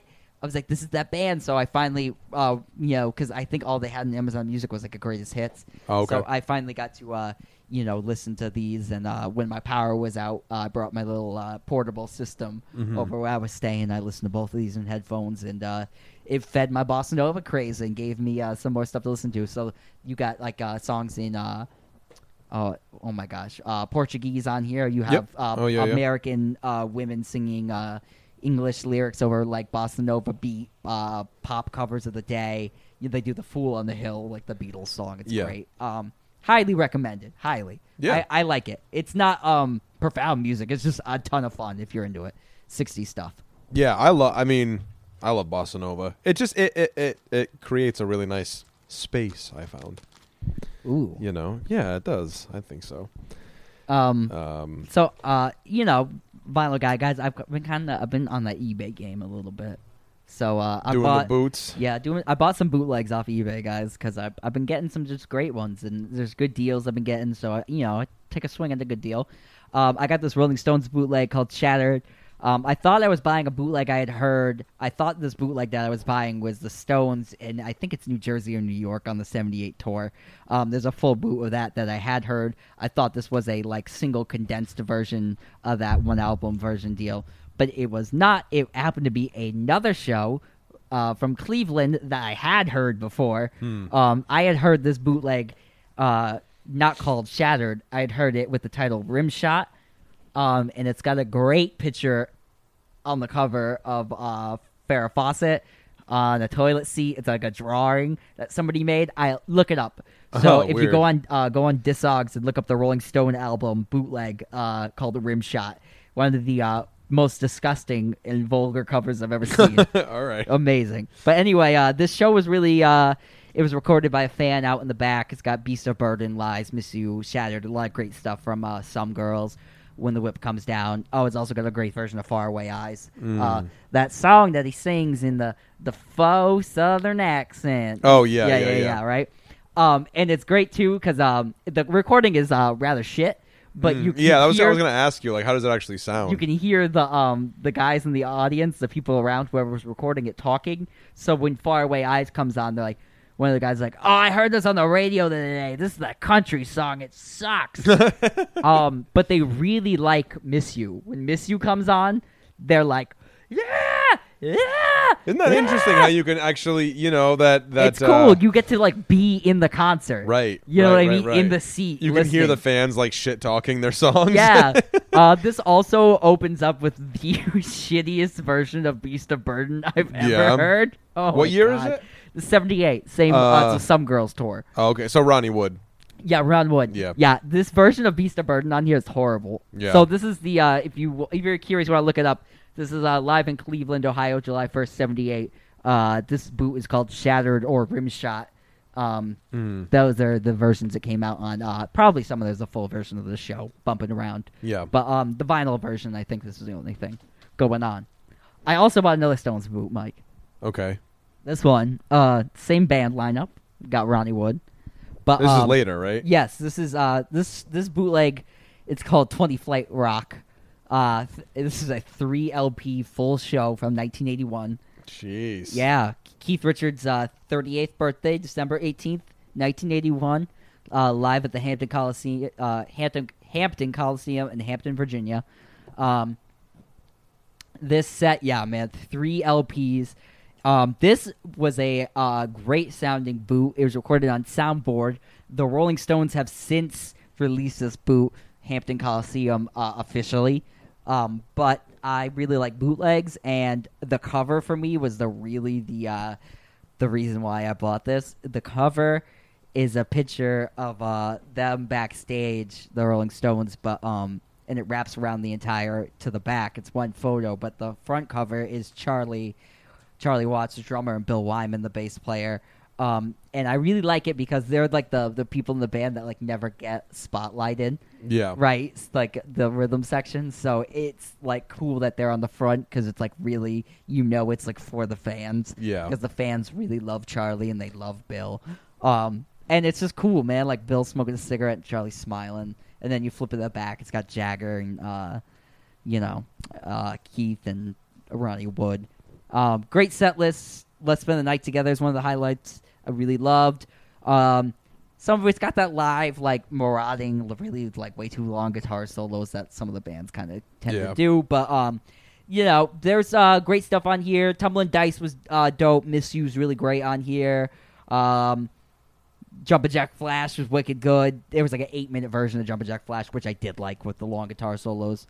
But, yeah, man, Shattered was good. Let's Spend the Night Together is great. And they opened up with Under My Thumb, which is what they kind of did. Quality-wise, it sounds okay, too. Amazing quality. Like, in comparison to the other boot. Oh, it's like night and day. One of them's like, this was released as an official live album. The other thing would never be released as an official live album. It's probably one of the worst boots I've heard.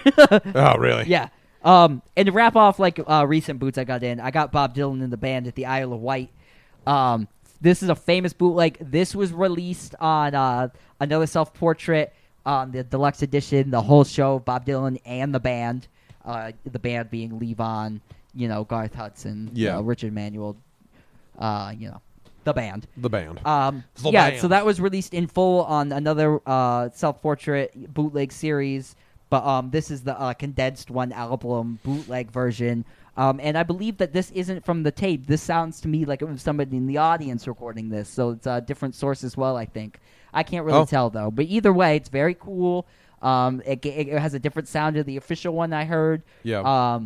And the version I got, there's like this bootleg originally just came with like I think a stamp on the front. This is Isle of Wight. And that's in this one disc bootleg version is the only bootleg available of this. Oh, okay. Right. So the full show was never released on a full bootleg ever until Bob released it himself. But whoever had gotten this bootleg did a wonderful job by cutting out the Rolling Stone article of the Isle of Wight Festival, and they pasted Dylan on the front playing at the festival.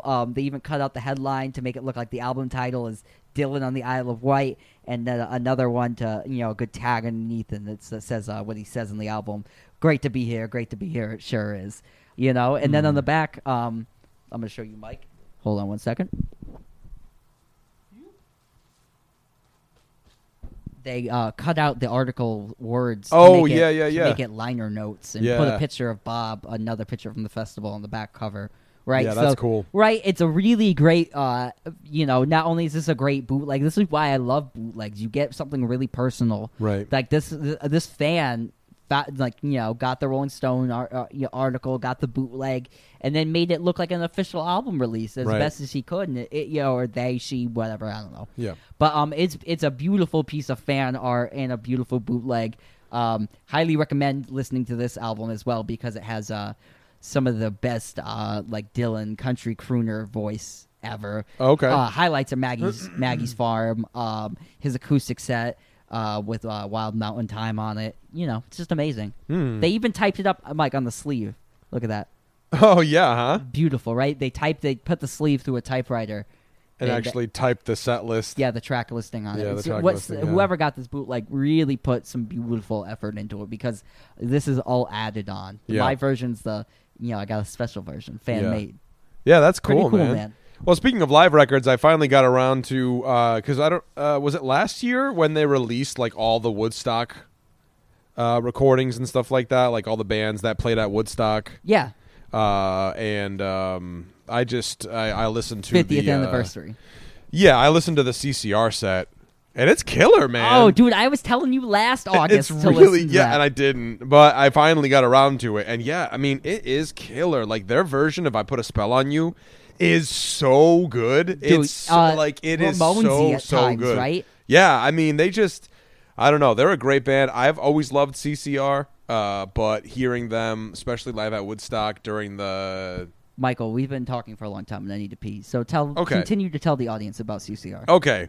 Well, while Luke takes a quick bathroom break, yeah, it's just, I thought it was a killer album. They open up with Born on the Bayou, and I can't remember, maybe Luke will remember when he comes back, but the announcer, he, please welcome the Creedence Clearwater Revival. It was just like great introduction. They go Born on the Bayou, into Green River, and other standout tracks that aren't like Bad Moon Rising or Proud Mary. I mean, Commotion's killer.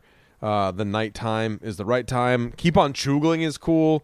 It's interesting to hear CCR because I think that like they paired well with your Canned Heats, and it's kind of sad that I think at the time Canned Heat got a lot of recognition, but as time progressed, I don't think Canned Heat was gifted this sort of this kind of like legacy kind of thing, not nearly as much as the way that like CCR did and still has, but you listen to Canned Heat and it's like that really great, I mean, they boogie, CCR is the boogie band.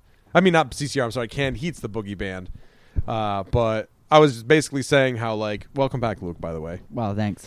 How, like, I think CCR, in terms of, like, the Woodstock show, like, pairs well with, like, a Canned Heat, because Canned Heat gives you, like, that like, nice kind of foot-stomping, boogie kind of blues thing where CCR... Okay. Can I tell you? Because I got so into the CCR set last year. I listened to it like almost every day for like a month. Mm-hmm. I felt like it was almost like proto-punky. Yeah. This is why. It was very swampy, right? Yeah. Down, out, down.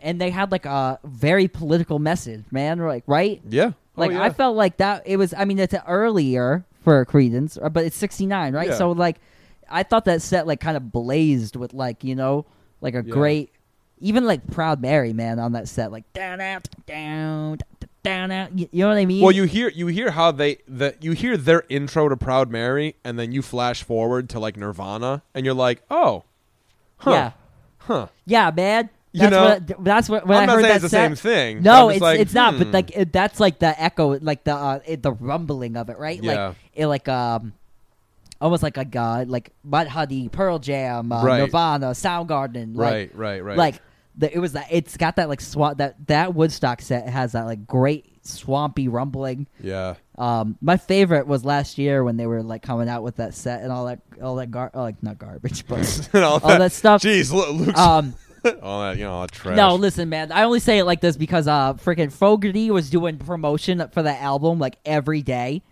Like there was like at least like he did so much promotion for that live set release, right?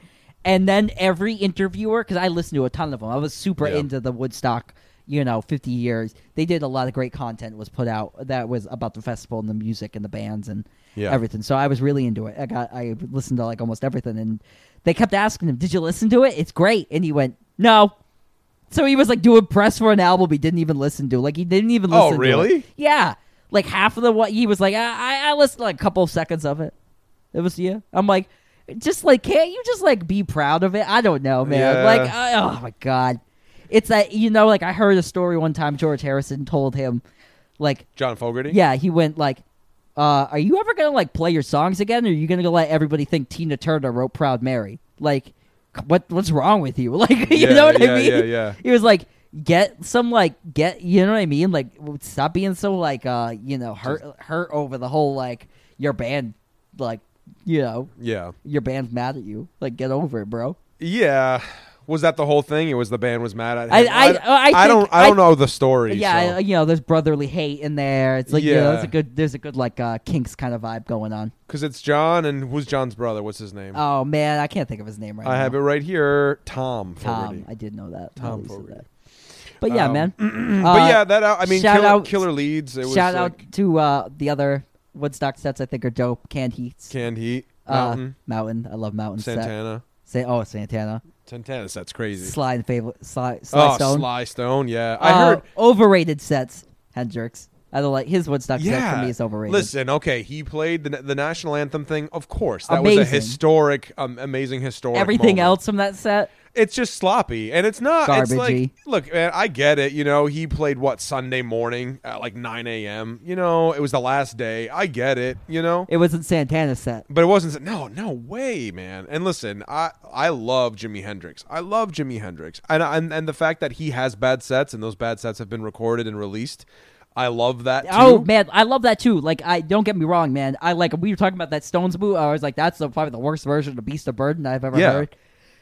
I'm cool with it. Right. Because it's got a great version of Far Away Eyes on it, man. Yeah, sometimes you get shit. Sometimes you get the best thing you ever heard in your life. Right. Yeah. But I think especially for the Hendrix set, he even says it. He's like, this is the first time we've actually played as a band.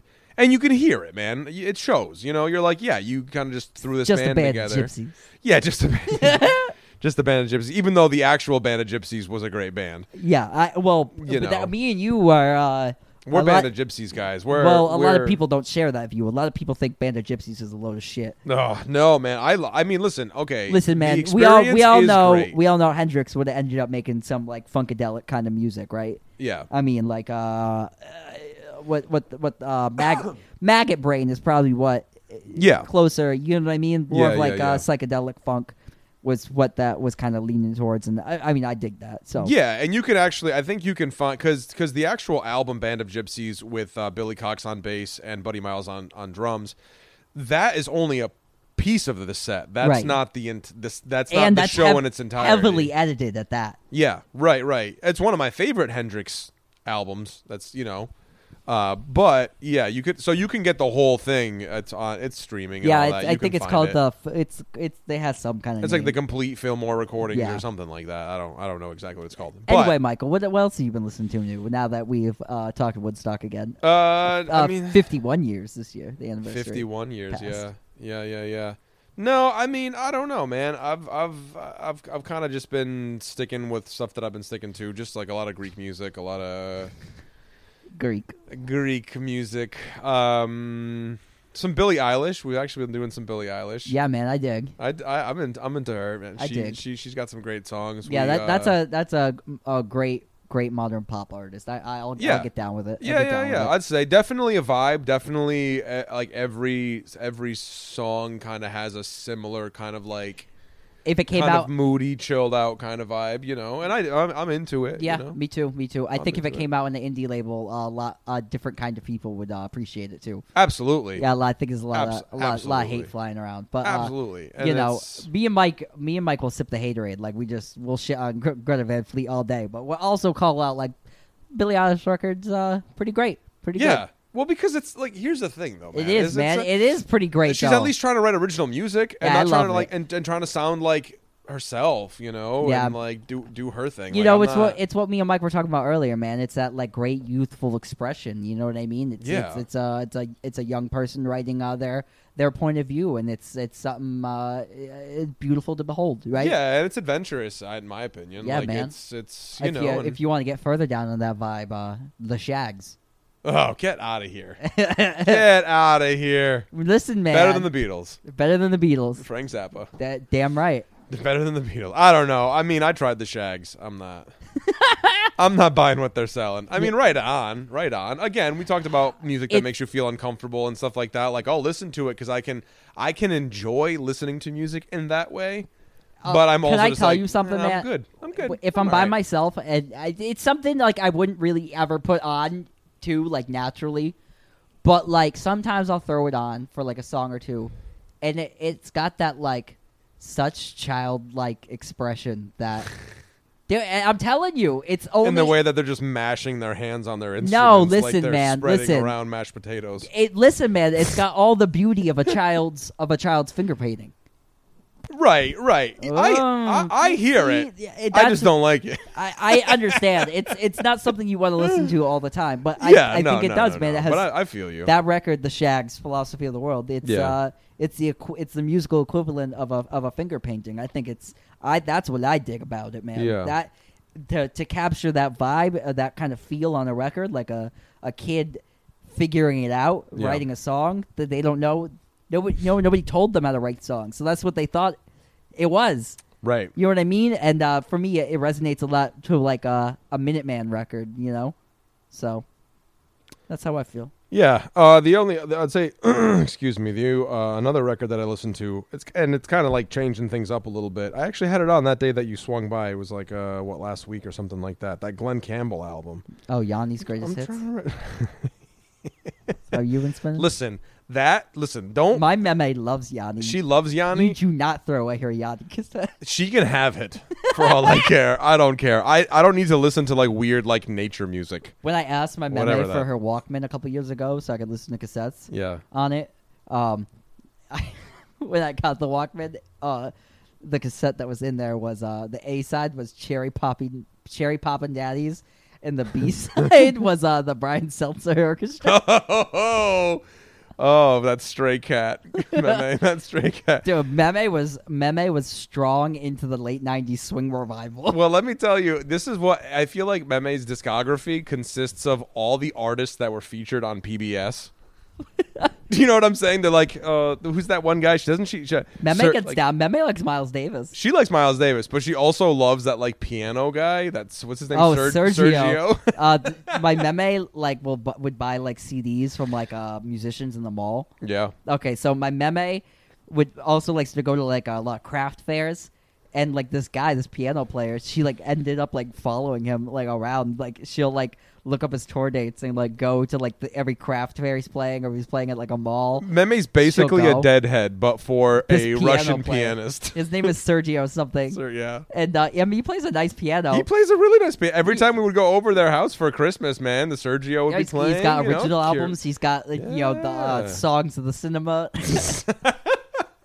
Songs of the cinema. No, he play like famous songs. Yeah, like my favorite things. I like it better than the equivalent that my Pepe buys, which is like you ever see those flute guys in the mall, or like a craft fair, or at like a outlet mall. They'll be playing the pan flute to like a backing band. Yeah. Like a backtrack. Yeah. That's what my Pepe buys. Oh yeah. He buys pan flute music. Pan flute music, and watches his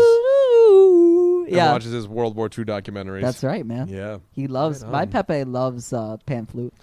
I love Pepe. Pepe also loves turquoise. I think those two go together. Pan flutes and turquoise? Yeah. It is a Native American man. That sounds like a 1960s bubblegum pop record. A Native American man is selling my Pepe both at a craft fair. So, I mean... Right, my Pepe's like, give me that pan flute, give me that turquoise. How many turquoise bolo ties do you think Pepe At one point, probably more than 4.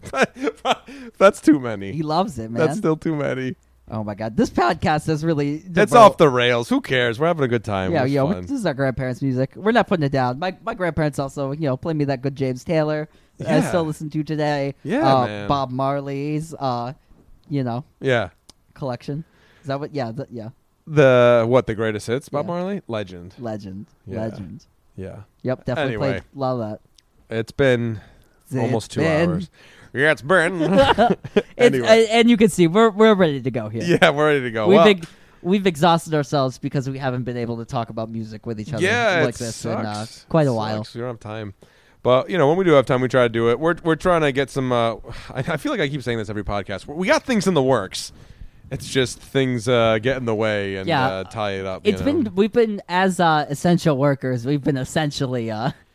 getting our asses kicked. Yeah, it's getting our asses kicked, getting tied up a lot. Yeah. But we got to keep America's supply chain going. It's just good fun. So it's all good fun. It's all good fun. Great fun. So anyway, thank you guys for listening. If you have any suggestions or questions or comments, of course, you can find us on Instagram, Facebook, all that fun stuff. Support your local record stores. Get in the Garage Podcast at gmail.com. Yeah, support your local record stores, guys. Go out, buy some records. They need you most. Yeah, we were talking about new music. Bully, new album out. Go listen to it. Yeah. My Morning Jackets, The Waterfall came out. The bands I like, that's coming in the mail for me. Yep. Man. New Bob Dylan. I don't know. Listen, those are the new records that I bought that are coming out to my house. So check them out. Also, if you can get your hands on the Stooges release from 1970. Oh, yeah. Live at Goose Lake. I just got that too. We'll talk about that next time. There's only 1,000 made, guys, so get them while they're hot. But there's other editions as well. Yeah, of that edition, though, there was only 1,000 made. Like the Third Man Records repress, that one, I think they only pressed 1,000. Yeah, they do like a normal on black, though. That's widely available. So. Oh, do they? Yeah, it's on streaming, too. Check it out. Yeah, check it out. It's really good. Check it out. It's the Stooges, Detroit. Yeah. So, until next time, I've been Mike. I've been Luke. Have a good time, everybody. We love you. Get in the garage. Get in the garage. Ian.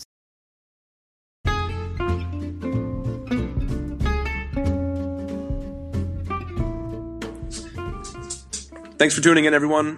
We hope you enjoyed it as much as we enjoyed recording it. Make sure to share, like, and subscribe to the Get in the Garage podcast, now available on Spotify, Apple Podcasts, Google Podcasts, and a bunch more. You can find us on Facebook and Instagram, or email us directly at getinthegaragepodcast@gmail.com for any questions or topics you might like to hear us cover. Thanks again, guys. See you next time. Get in the garage.